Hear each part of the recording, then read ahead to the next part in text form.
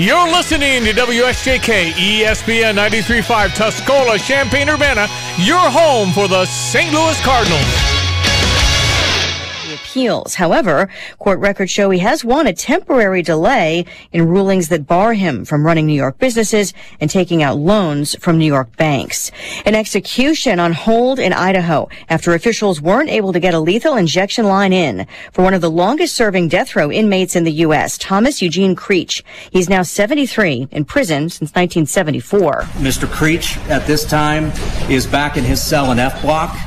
We are planning to allow the death warrant to expire because we don't anticipate a change in status or circumstance that would allow us to continue with the execution today. Idaho Correction Department Director Josh Tewalt says they'll consider next steps. Creech was convicted of 5 murders in all, suspected of more. His original death sentence had been reduced to life in prison, but he was sentenced to die again for beating a man to death in prison. Stocks finished lower, the Dow down 23 points at the bell. America is listening to Fox News. Hello, America. It's Ted from Consumer Cellular, the guy in the orange sweater, and this is your wake-up call. If you don't have Consumer Cellular yet, now is the perfect time to switch and save. For a limited time, new customers can get wireless service for as low as $15 a month for your first year. Yep, the same exact nationwide coverage as the leading carriers for $15 a month for an entire year. What are you waiting for? Call 1-888-FREEDOM or visit consumercellular.com and use code RADIO15. See consumercellular.com/firstyear15 for promotional details. Life insurance. Why are you putting it off? Can't afford it? Too much hassle? Think you don't need it? There's lots of excuses for putting off life insurance. But if you weren't there, who would pay the mortgage and other bills? With Ethos, you could be covered in 10 minutes and boom, family protected. Ethos, fast and easy online term life insurance. Up to $2 million in coverage with no medical exam. Some policies as low as $1 a day. Answer a few health questions and get your free quote at getethos.com. That's getethos.com. Senate Republicans will have a new leader for the first time in nearly 2 decades. Mitch McConnell announcing he'll give up the post later this year. The president says he has a great relationship with Senate Republican leader Mitch McConnell, telling reporters in a shouted exchange of questions, President Biden says McConnell never misrepresented anything. The two served together in the Senate for more than 20 years before President Biden was elected vice president in 2008. McConnell announced while he will finish his current Senate term, he will step down as Republican leader in November, a post he's held since 2007. Fox's Jared Halpern at the White House. With a partial government shutdown possible Friday, there's word of a possible 1-week spending bill. A Republican source telling Fox News that could get a vote tomorrow, allowing time to vote on several appropriations bills next week. The son of a conservative congresswoman is arrested in Colorado for multiple felonies. Police in Rifle, Colorado say they've arrested 18-year-old Tyler J. Bobert following, as they put it, a recent string of vehicle trespasses and property thefts. He's facing 4 felony counts of criminal possession of ID documents and over 15 misdemeanor and petty offense counts. Tyler Bobert is the eldest son of Lauren Bobert. And earlier this month, the congresswoman was given a restraining order against her ex-husband Jason after she said he made threats of harming himself and her. He's denied that, though he was arrested in January, accused of misdemeanor assault and criminal mischief. Bobert, who represents Colorado's 3rd district, has announced she's running in outgoing Congressman Ken Buck's 4th district. Jessica Rosenthal, Fox News. Just getting word that comedian Richard Lewis has died. He had been diagnosed with Parkinson's disease. His publicist says he died at his home in Los Angeles last night after suffering a heart attack. Comedian Richard Lewis was 76. I'm Lisa Brady. This is Fox News.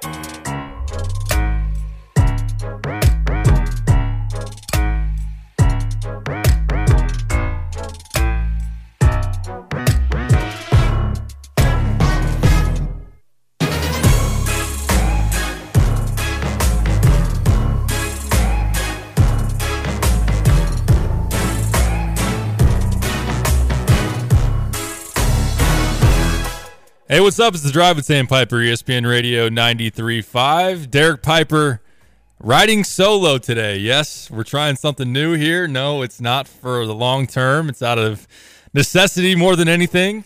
Unfortunately, St. Thomas More loses last night in their sectional game against Lexington. Lante has taken the opportunity, a little bit of gap in between Andrew's schedule for basketball and then baseball getting started up, to go to a familiar place, that being Florida. We know our good buddy likes the sunshine. Hopefully he enjoys his time down south. A couple of brewskis on the beach, poolside bar, what have you. He made his way down there today. We'll be out the rest of the week. We'll be back next week. Kyle Tosk, unfortunately, is a little under the weather. Said that he would be sounding terrible on the radio today, so we gave him the day off. So you have me, and only me, at least for this first segment. I've booked some guests that I'm excited about as we go along. At 3:30 here coming up, we're going to talk to Isaac Trotter, 247 Sports. Look forward to diving in deep into college basketball, his thoughts on the Illini as they're in the stretch run of the regular season, what he's seen here recently, what he's projecting as far as their final stretch. We can look at not only the Big Ten picture, which I think on the whole Illinois fans know that it would take something unforeseen to make this a Big Ten title chase once again. It's a 2.5 game lead for Purdue with only, I think, 3 games left for them. Illinois has 4, including tonight. It's a game day, by the way, in Champaign. Illinois against the Minnesota Golden Gophers. 8 p.m. tip at State Farm Center. That'll be on BTN. You've got Kevin Kugler, Stephen Bardo, Andy Katz on the call on Big Ten Network. I'll dive into that matchup here coming up, and we'll talk about that as we go along. At 4:05, Joey Wagner, IlliniInquirer.com. We'll pivot a little bit to the football side and talk some NFL draft combine, where Joey was over there. Once again, it's kind of going to be a nice routine or a ritual every offseason. If Illinois has a prominent name or names to go over there and have our website cover, and obviously the Illini attention over there. So I think that's something that I'm definitely looking forward to. Number one, just having Joey set the scene of what it's like over there at the Combine. And, you know, you've got like all the general managers over there, and Ryan Poles was doing an interview. And, of course, Bears fans out there on pins and needles waiting to see Justin Fields or moving him and positioning yourself to draft Caleb Williams. So that's going to be interesting as that happens. But I want to pick Joey's brain about what Johnny Newton had to say today. I know that he had surgery last month on a foot issue that has kept him out here recently of some action. Didn't go to any like the Senior Bowl or anything like that. I don't know that he would have anyway, but he is not going to participate in the NFL Draft Combine and will hope to have a pro day before the draft. So we'll get Joey's thoughts on that and just kind of the current status for him. Keith Randolph, who I know spoke today as well, and kind of what he had to say. Someone else that's been dealing with an injury, or at least he did through the season, and maybe wasn't 100%, which we knew. He missed a little bit of time, but still someone that should be at least a mid-round pick and have a chance to be a very productive pro and work his way into the mix there. So, and then on the offensive side, Isaiah Williams. I don't know that he was made available today. I'll have to get the latest from Joey. I know he was churning out some content for Illini Inquirer. I saw he's already got a story up on the front page on Johnny Newton. So definitely check that out if you're interested. And then at 4:30, we'll talk to Ryan James, who covers the Minnesota Gophers for 247 Sports. Let's get the opinion of the opposing side. It's been a pretty nice season for Ben Johnson and company. He's been thrown around in the mix for Big Ten Coach of the Year. I'd say as of right now, especially because they currently sit in double bye position, Nebraska and Fred Hoiberg, I'd imagine, would be the favorite, the leader in the clubhouse as of right now, going into the final days of February and into March. Because, on that note, Wisconsin drops another one last night in Bloomington, Indiana. Kind of a wacky scene there at Assembly Hall with the fire alarm and clearing out the building. 20-minute delay. It was a tie game. I know Greg Gard wasn't too happy about that and had kind of a snarky or just sarcastic comment about whoever from Indiana pulled that, was making a bold and wise decision because Wisconsin was making a little bit of a run. They had been trailing, I think, by as many as 15 there in the first half. But, man, Greg Gard's team was a squad that was at the top of the Big Ten standings with Purdue for a while. Seemed to be, I think for the most part, everyone has continued to tab Purdue as the best team in the Big Ten, even when Wisconsin was in much better position. But they were solidly planting their flag in that number 2 spot for a while, especially when Terrence Shannon Jr. was out for the Illini. Were, I think, projected as highly as a 2 seed, definitely a 3 in the NCAA tournament, but their stock continues to fall. They went only 2-6 in the month of February, so they're reeling. The Illini get them this weekend in Madison. That's going to be a big game for Illinois in terms of, even though the Badgers haven't been playing their best and have slipped a little bit of late, that's still a quad 1 opportunity for the Illini, and as of right now, they have 3 quad 1s to finish out their regular season. Don't foresee any reason for that to change because you have at Wisconsin, that'll be a quad 1 for sure.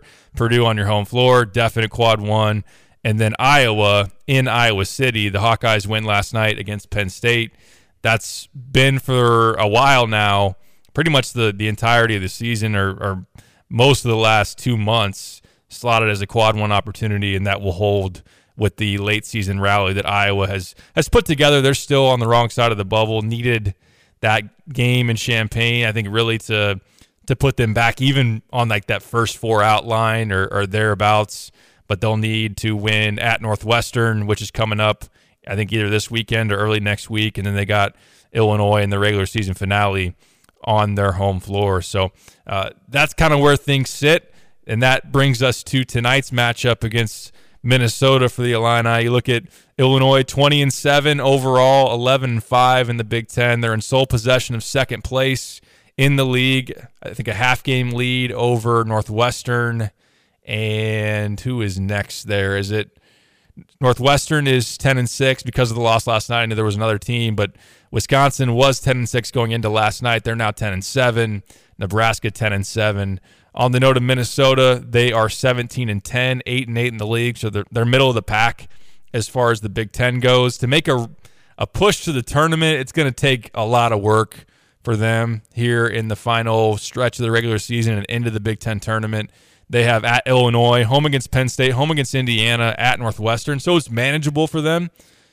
They would really, really need a signature type of win on the road, and that's kind of been their real bugaboo this year. While they've had a pretty good season and they've gotten some good wins at home, for the most part, they beat Michigan State at home, they beat Northwestern at home, beat a team in Rutgers that's playing better of late. That's not one that looks fantastic on your resume. Maryland, they beat in a close win there early January. Again, another team that doesn't look fantastic on your resume. So really, there's not a lot of meat on the bone, and maybe it is just a conversation that isn't going to matter a whole lot. They're 67th as far as Ken Pom and the net. I think they're 77th. So we're probably really talking about more of an NIT positioning and trying to put them in that situation on the Gophers side of things. But road game at Illinois, road game at Northwestern, those will be quad 1 opportunities. But in terms of the Illinois vantage point tonight, there's really not a ton to gain, and that's kind of what stinks about a game like this, is where it can definitely hurt you a lot more than it can help you. I do think as far as trying to further some momentum and build some positive vibes and positive things on the court before you go into this stretch of 3 quad 1s in March, certainly there's some things that Illinois can look for tonight and try to get out of themselves after a nice close to the game against Iowa, 95-85, and the defense definitely buckled down in the final 12 minutes, only allowing 21 points and allowing Iowa to only shoot 33% during that stretch. So we'll see if that carries over tonight, because I think that Minnesota is, offensively in particular, going to be a decently tough matchup. This is no longer a pushover Minnesota team, as we've seen in years past, where they come in and they're very, very clearly at the bottom of the league, maybe in the mix with Nebraska for the dead last spot as far as the Big Ten tournament goes. But with Dawson Garcia, who Illinois fans are familiar with, Illinois nearly got him in the transfer portal after he left Marquette and came down to Illinois and North Carolina. And I remember, I forgot I was out on the road covering, I think, an AAU event. Just that night, it seemed like Illinois thought they were going to get them, and then something switched by the morning. And I know that at the time there was reports, and I talked about it, that North Carolina came in with a big NIL projection. Remember back then where it was projections, not actual like guarantees, or it's gotten more and more complex and more in depth in terms of talking to collectives and that whole kind of deal, especially now that there's been that essential gag order, or whatever you want to call it, temporary restraining order is the actual term, that the NCAA can't really hold anybody accountable as far as that goes after the court ruling, that you can have direct pay-for-play conversations with boosters, with collectives and whatnot. So that can be a very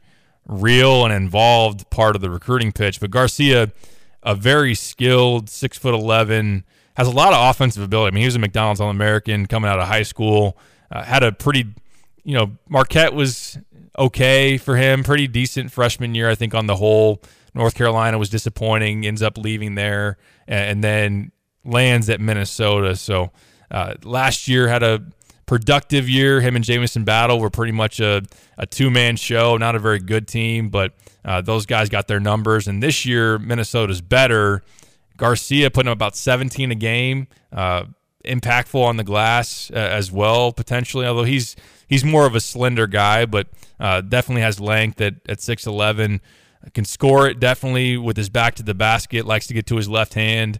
I think tonight is something we've seen post players hurt Illinois, and I wouldn't say unique, but what's something that Illini fans should watch or just look out for tonight is just the decisions that Brad Underwood will have to make as far as matchups. To me, the one that makes the most sense is putting Coleman on him. That's obvious, even though Dawson's more of Minnesota's 4, where they play Pharrell Payne at the 5. He's 6'9", 255, more of a bruiser. So I think just from a physical standpoint, it makes a lot of sense to quote-unquote cross-match that, have Illinois put their 4 in Quincy Guerrier on Payne, have them put Coleman Hawkins on Dawson Garcia, and we'll see how that goes. Garcia played well against the Illini last year and had, I think, 18 points in one game, 17 in another, and he was playing their 5 last year, though. He, for the most part, drew a lot of the Dane-Danger matchup when Dane, of course, was playing a lot more minutes last year, and it was kind of that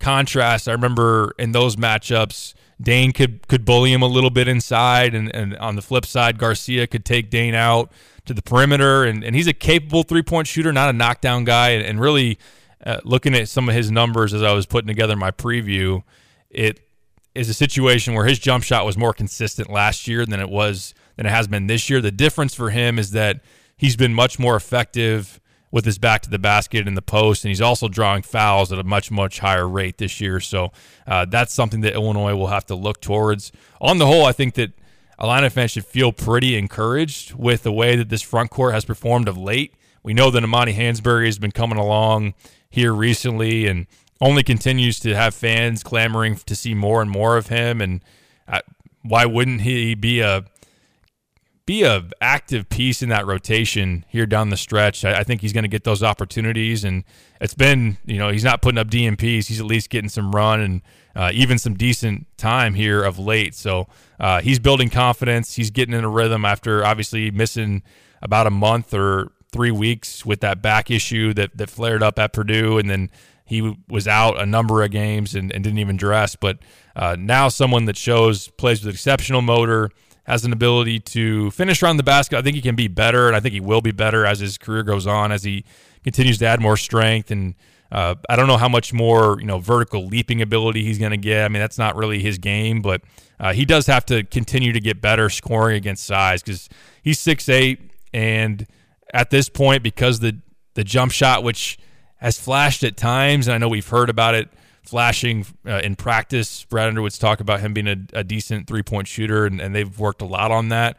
But until he really can make that jump shot at a higher rate, probably more of a small ball 5 type of guy, although there have been some stretches where you see him with Dane Danger, and really doesn't matter if he's in with Coleman Hawkins, whoever you want to deem as the quote-unquote 5. But I think Imani will be important tonight. I think Dane could be important again tonight.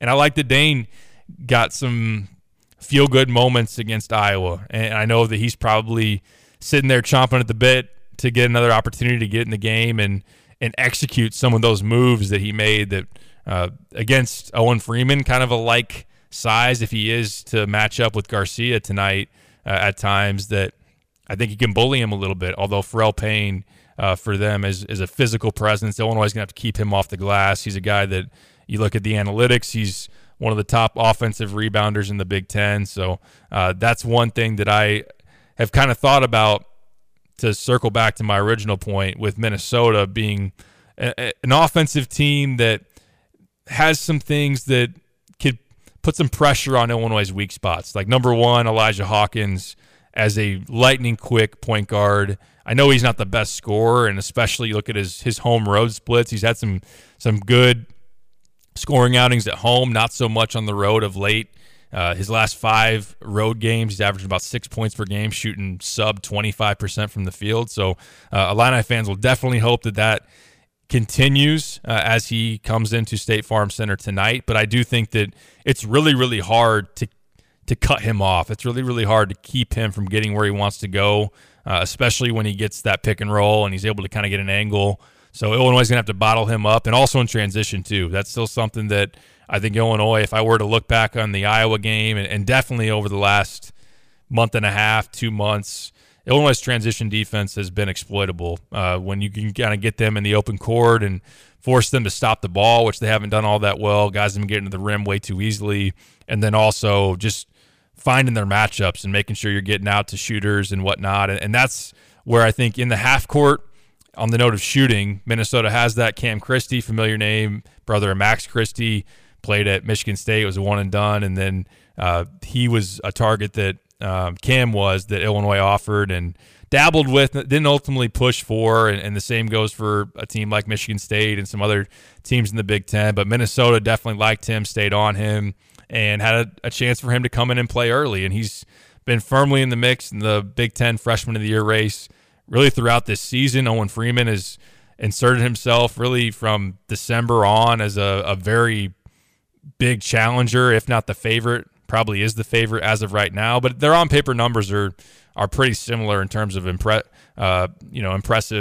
fashion, both around 11 points a game. Owen, of course, has the rebounding numbers, but Cam's shooting 41% from three on the year, a guy that can definitely get going, has the mid-range jumper too, just a 6'6", very smooth shot maker. And I know that was never really in question. Him coming out of high school was more about athleticism, toughness, defense, how that would look. But he's been a pretty nice piece for Ben Johnson at Minnesota. And I think anytime you have a in-state product who comes back home, and look, this isn't unique to Illinois. I think that wherever you are, kind of a homecoming of sorts, or just to try to get a program that is your home state school that whether they didn't offer, which of course isn't the case with Illinois and Cam, or didn't push, or just for whatever reason it didn't work out. EJ Liddell shouldn't have had some kind of grudge against Illinois. They did absolutely everything they could, especially down the stretch,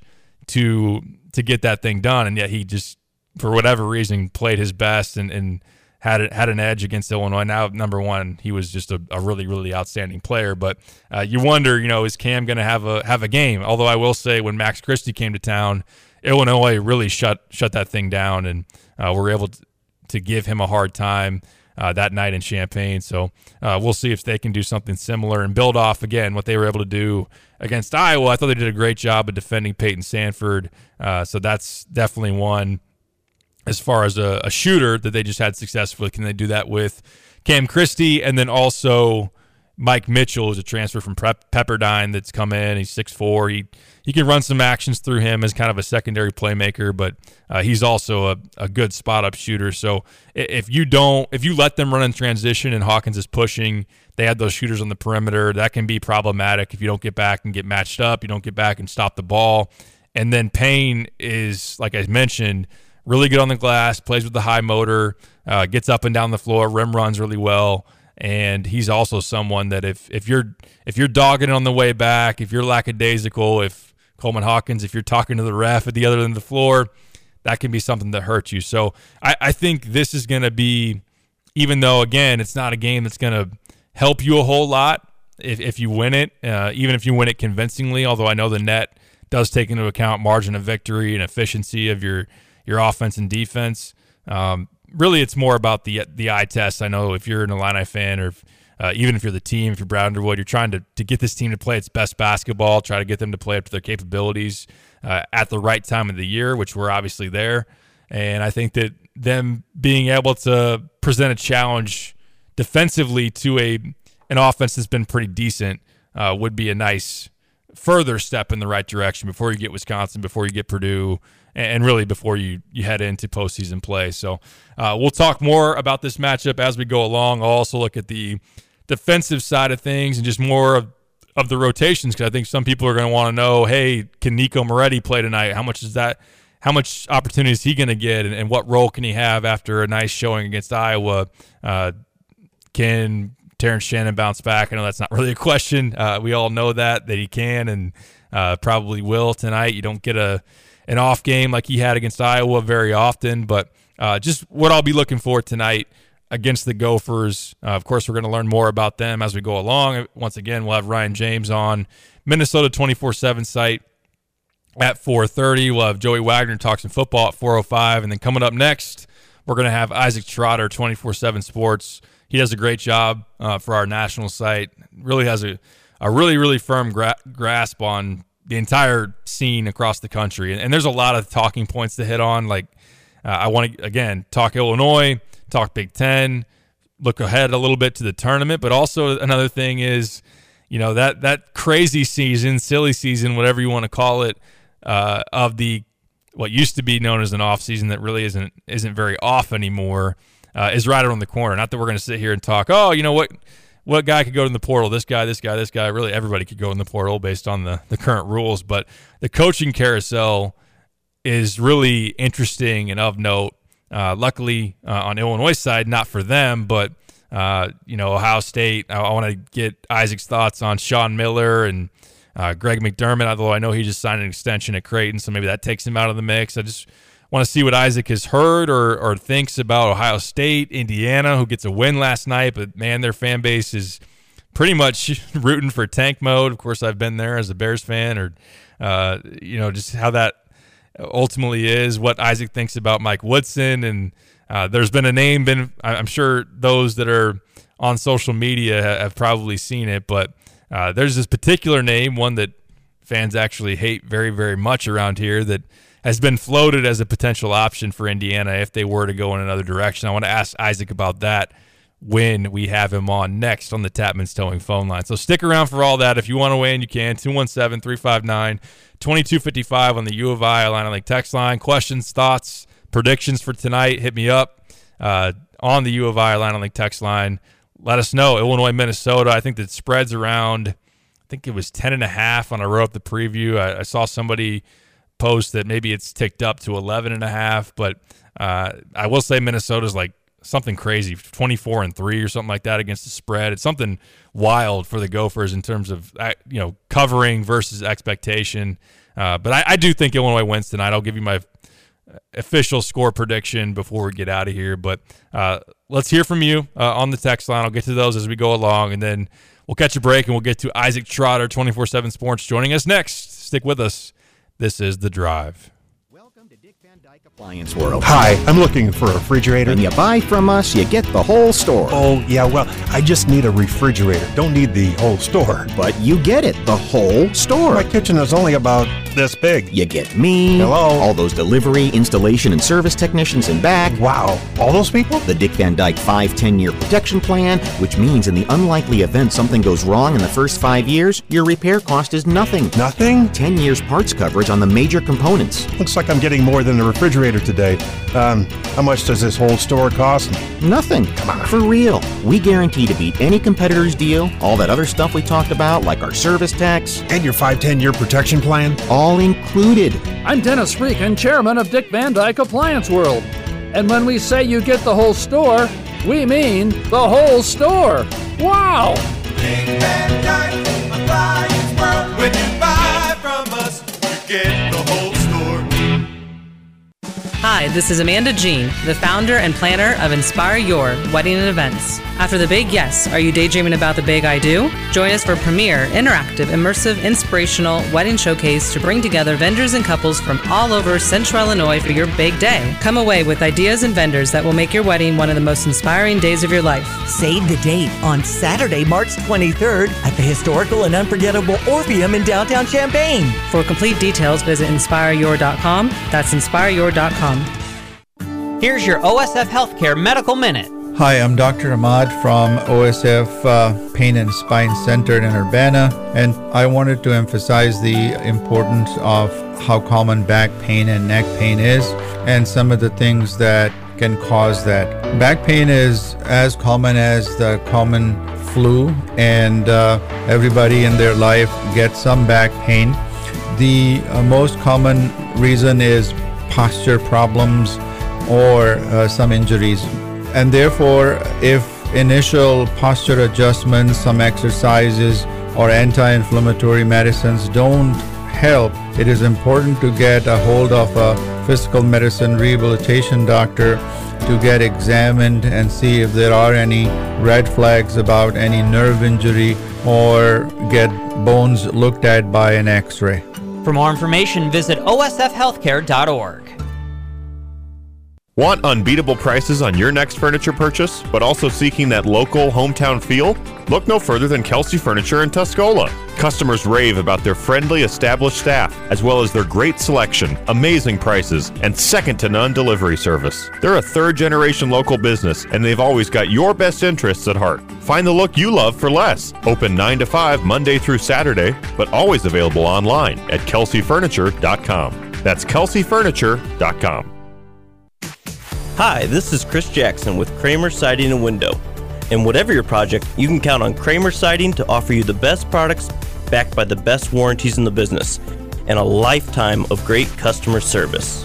And right now, you can save 10% on roofing, sunrooms, and decks, get 15% off gutter helmet, and you can save 25% on preservation siding, windows, and doors. So call today or visit us at kramersiding.com and let's get started on your project. When you need to cash out part of your retirement savings. I'm Ginny Cosola with your Fox Business Tax Tip.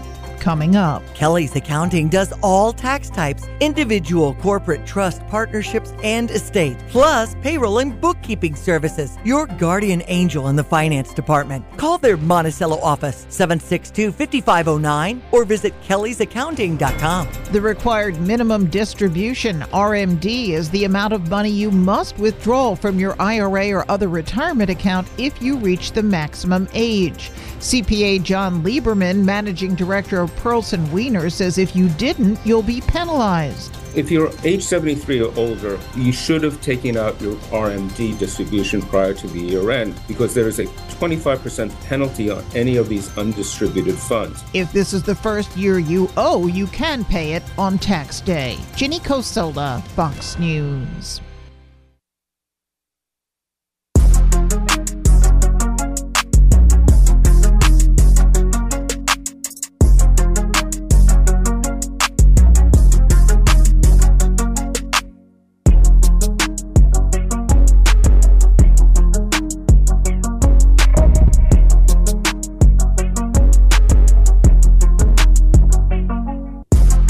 Back on the drive with Sam Piper, ESPN Radio 93.5. Derek Piper rolling solo, but we got help on the way. Tapman's Towing phone line.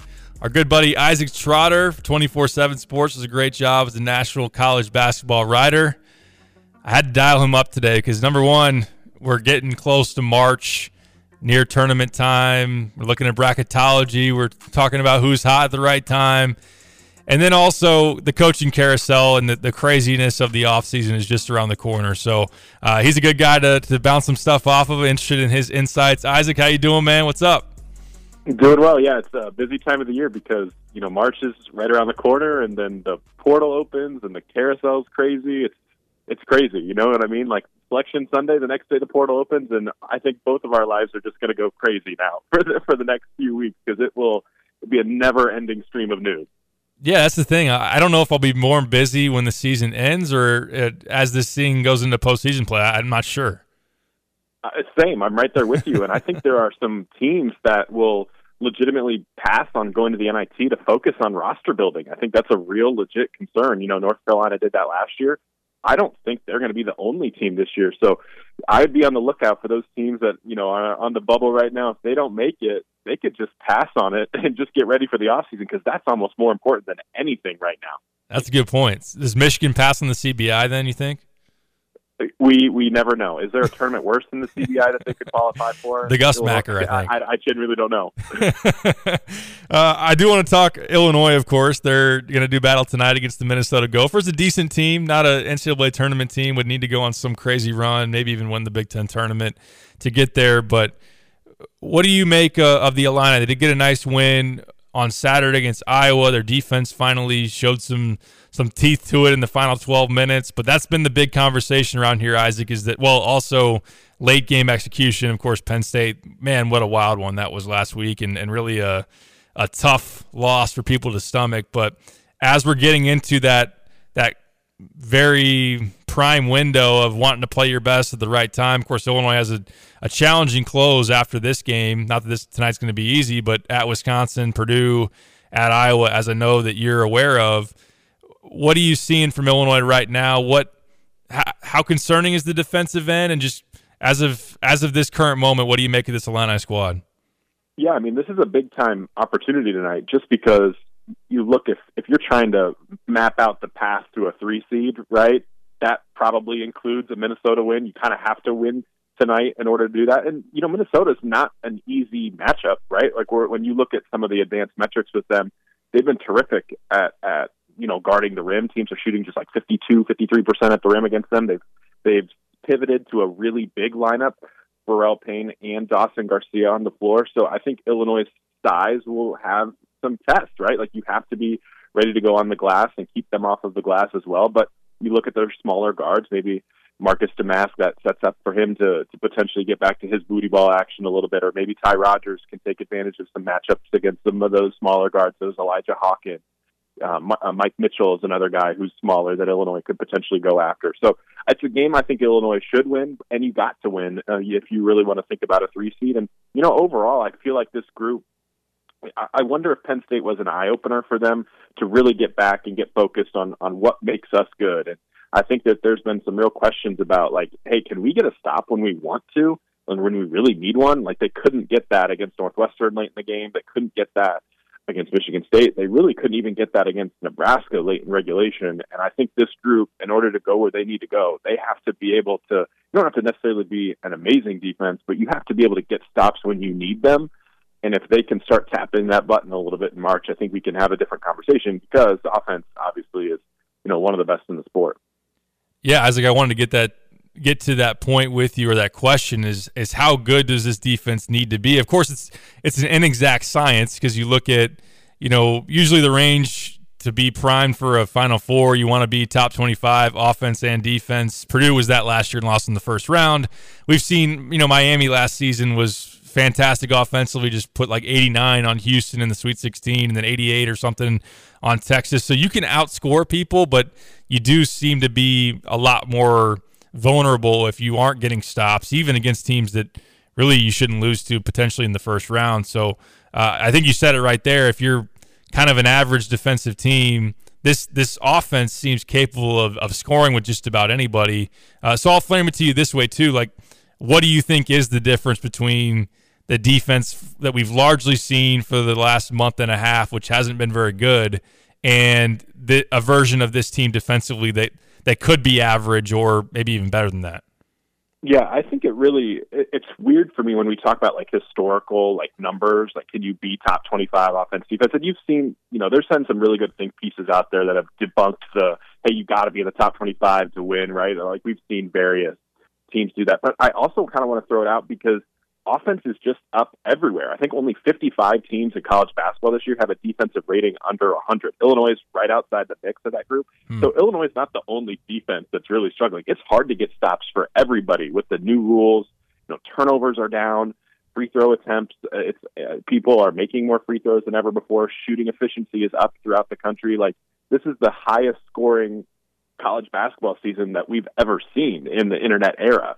So if you can't score, you don't have a chance. And Illinois can score. So I think that they're one of those teams for me that continue to have a chance to make a run.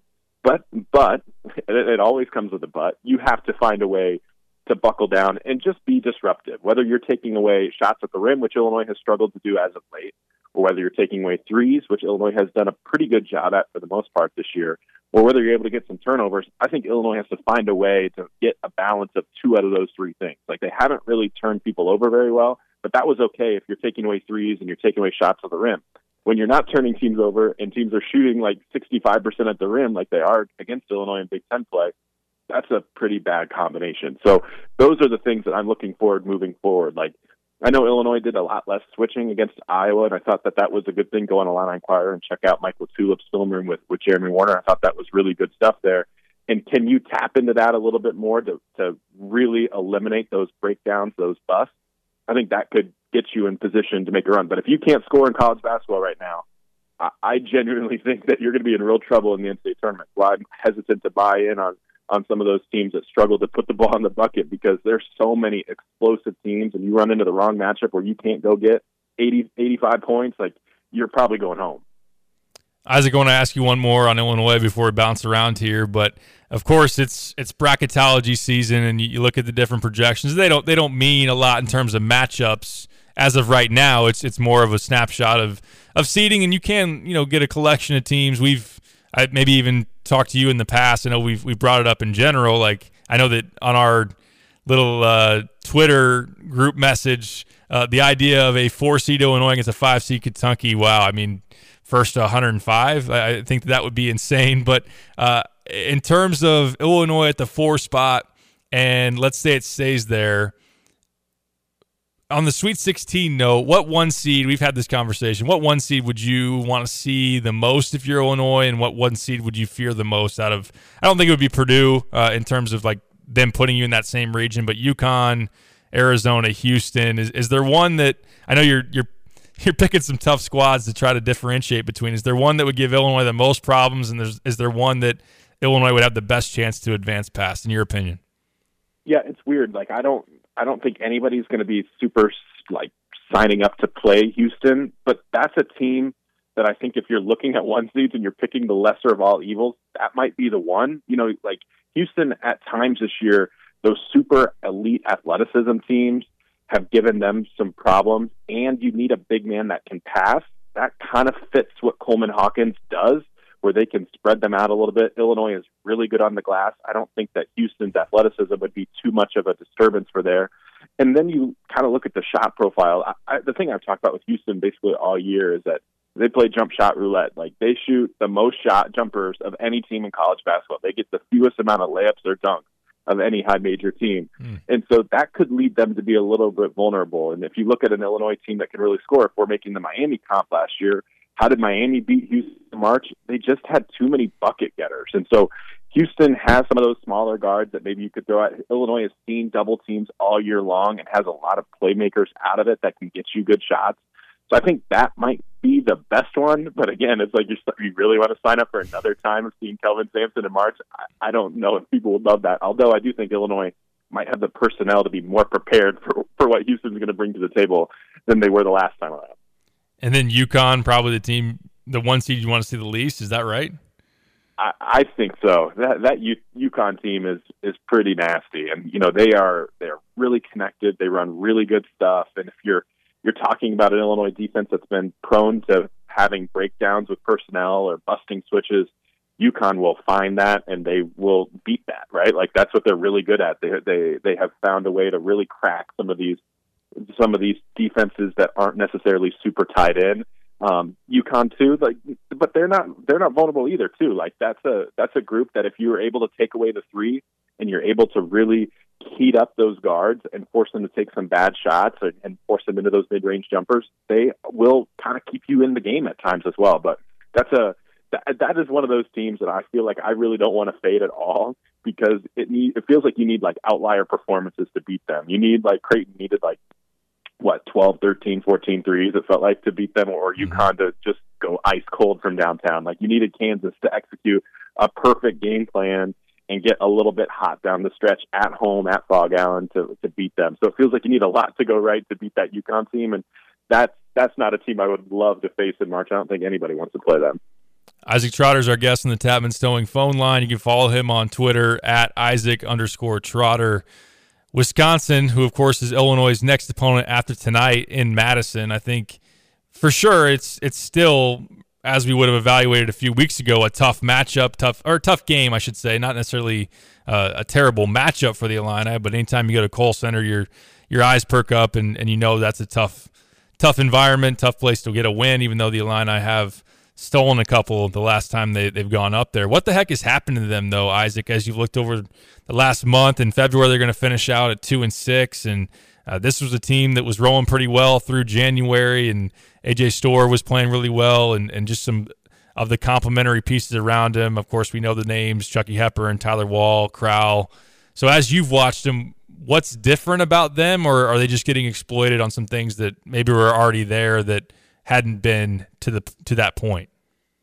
Yeah, it feels like everything has gone wrong that could go wrong with them. You know, like selection from A.J. Storr has been really up and down, and sometimes that can win you a game, and other times it can lose you a game. He's kind of one of those guys that I think scares both coaching staffs when he rises up for a jumper, because you just never really know what to expect with him. And they just have lacked a little bit of that creativity offensively. You know, they're a really good offense this year, but it's really more on like, hey, we're going to get you with offensive rebounds. They've shot it well at times. They're going to get to the free throw line.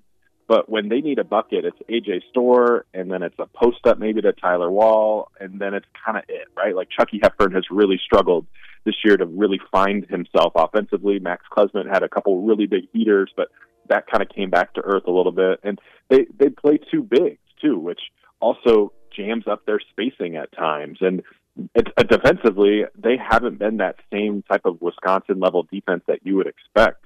Teams have scored at the rim at will, which feels weird, right, when you have Tyler Wall and Stephen Crowell on the floor. Those are one of those teams that I'm kind of ready to fade in March, just because if you're giving up that many shots at the rim and that high of a percentage, teams are shooting in the mid-60s against Wisconsin at the rim when you're playing two bigs, that feels scary to me. So it's a talented team. You know, at some point, they're going to pivot from being overrated to underrated, and maybe we're going to get to that point soon where they're going to be a little bit underrated.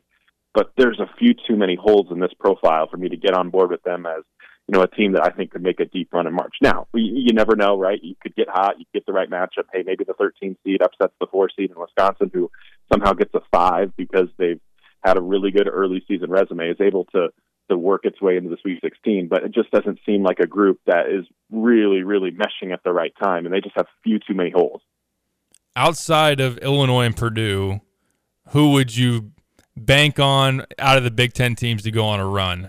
With Wisconsin, it's kind of, I guess I'm asking, and we don't even know, obviously, with Illinois, if they're in that 4 seed line or drop to a 5 or what have you, that you're playing a toss-up game more than likely in the second round and anything can happen. But is it going to be another March with the Big Ten not having very many? I think that's probably the line of thinking for most, very many in the second weekend and beyond. But if it's not, you know, if say Purdue gets there, which would be expected as a 1 seed, if Illinois does make it there, is there another team that you would think that could get there as well?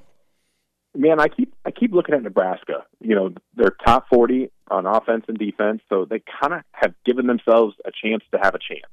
Mm-hmm. And it's a really old veteran group.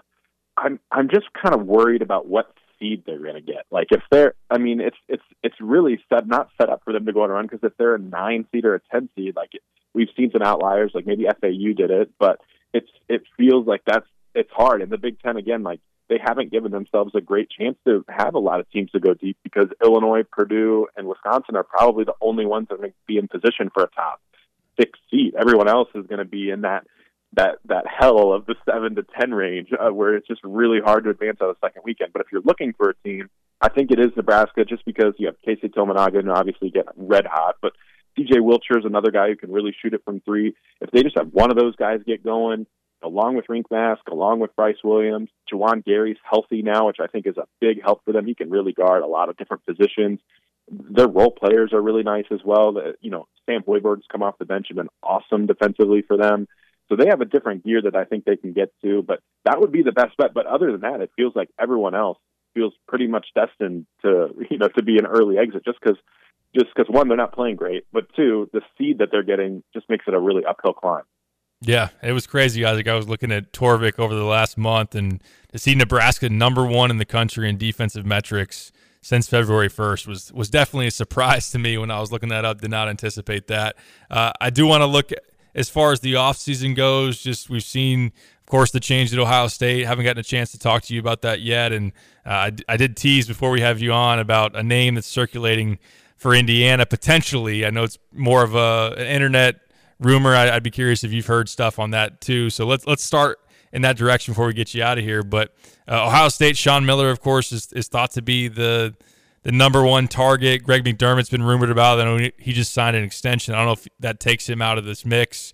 Would be curious in your input on that. But what do you make of just kind of the attractiveness of that job? It seems like a good one with NIL backing and whatnot. And just, can they get Sean Miller? If they don't, where do they go from there?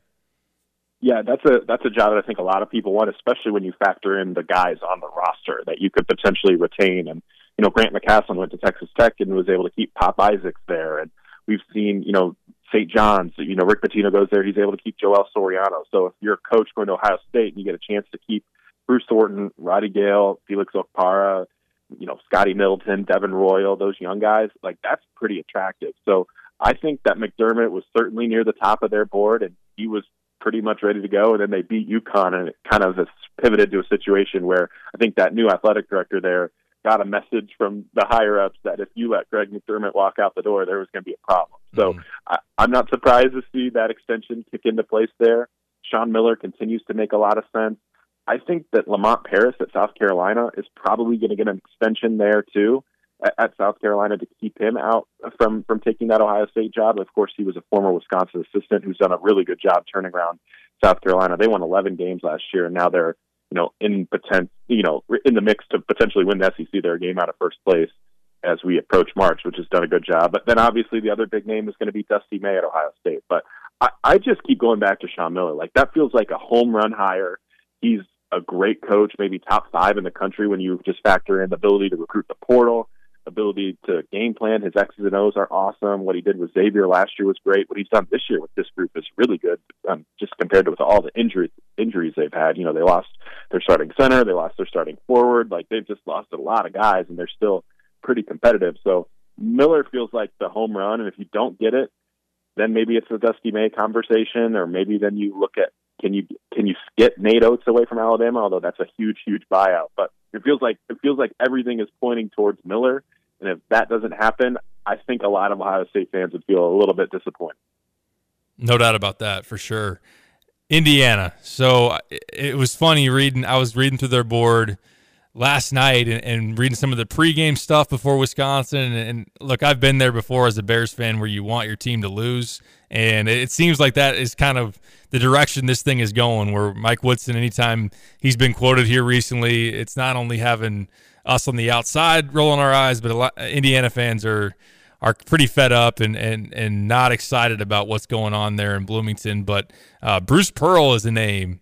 One, I know, Isaac, with you having been an Illinois alum, how Indiana is thought of around here. Throw Bruce Pearl into the mix, and oh my goodness, I don't know if that elevates the rivalry. I don't think Indiana looks at Illinois any differently, but boy, just the disgust that Illinois fans would have. Do you think that's realistic? Number one, is there how big of a chance do you think, from your vantage point, of Indiana getting rid of Mike Woodson and just the idea of Bruce Pearl? Is that something you've heard of, or could you see that happening? That would be wild. That would be wild. I mean, think about the personalities in the Big Ten if Bruce Pearl was there. Wow. Tom Izzo, Bruce Pearl, Brad Underwood. I mean, some of these officials would have to put hearing aids in so they don't have to hear some of the words coming out of the mouth of these coaches that would be after them, right? That would be absolutely. So I haven't heard a lot of Bruce Pearl to Indiana buzz, but I guess it would make some sense, right? Bruce Pearl has done an absolutely outstanding job at Auburn. That's a football school that he has turned into a big-time basketball program. The Jungle is one of the best home court advantages in all of the sport. He took them to the Final Four in 2019, back-to-back tournaments. in position to go to a third straight tournament this year. Like he's done a phenomenal job. I just feel like he wouldn't leave there with how they have it humming, especially on the recruiting trail and their spell in the portal. But like with Indiana, when Indiana comes calling, I think you probably have to at least listen to the conversation, right? It's potentially one of the better jobs. We know that they have great NIL resources.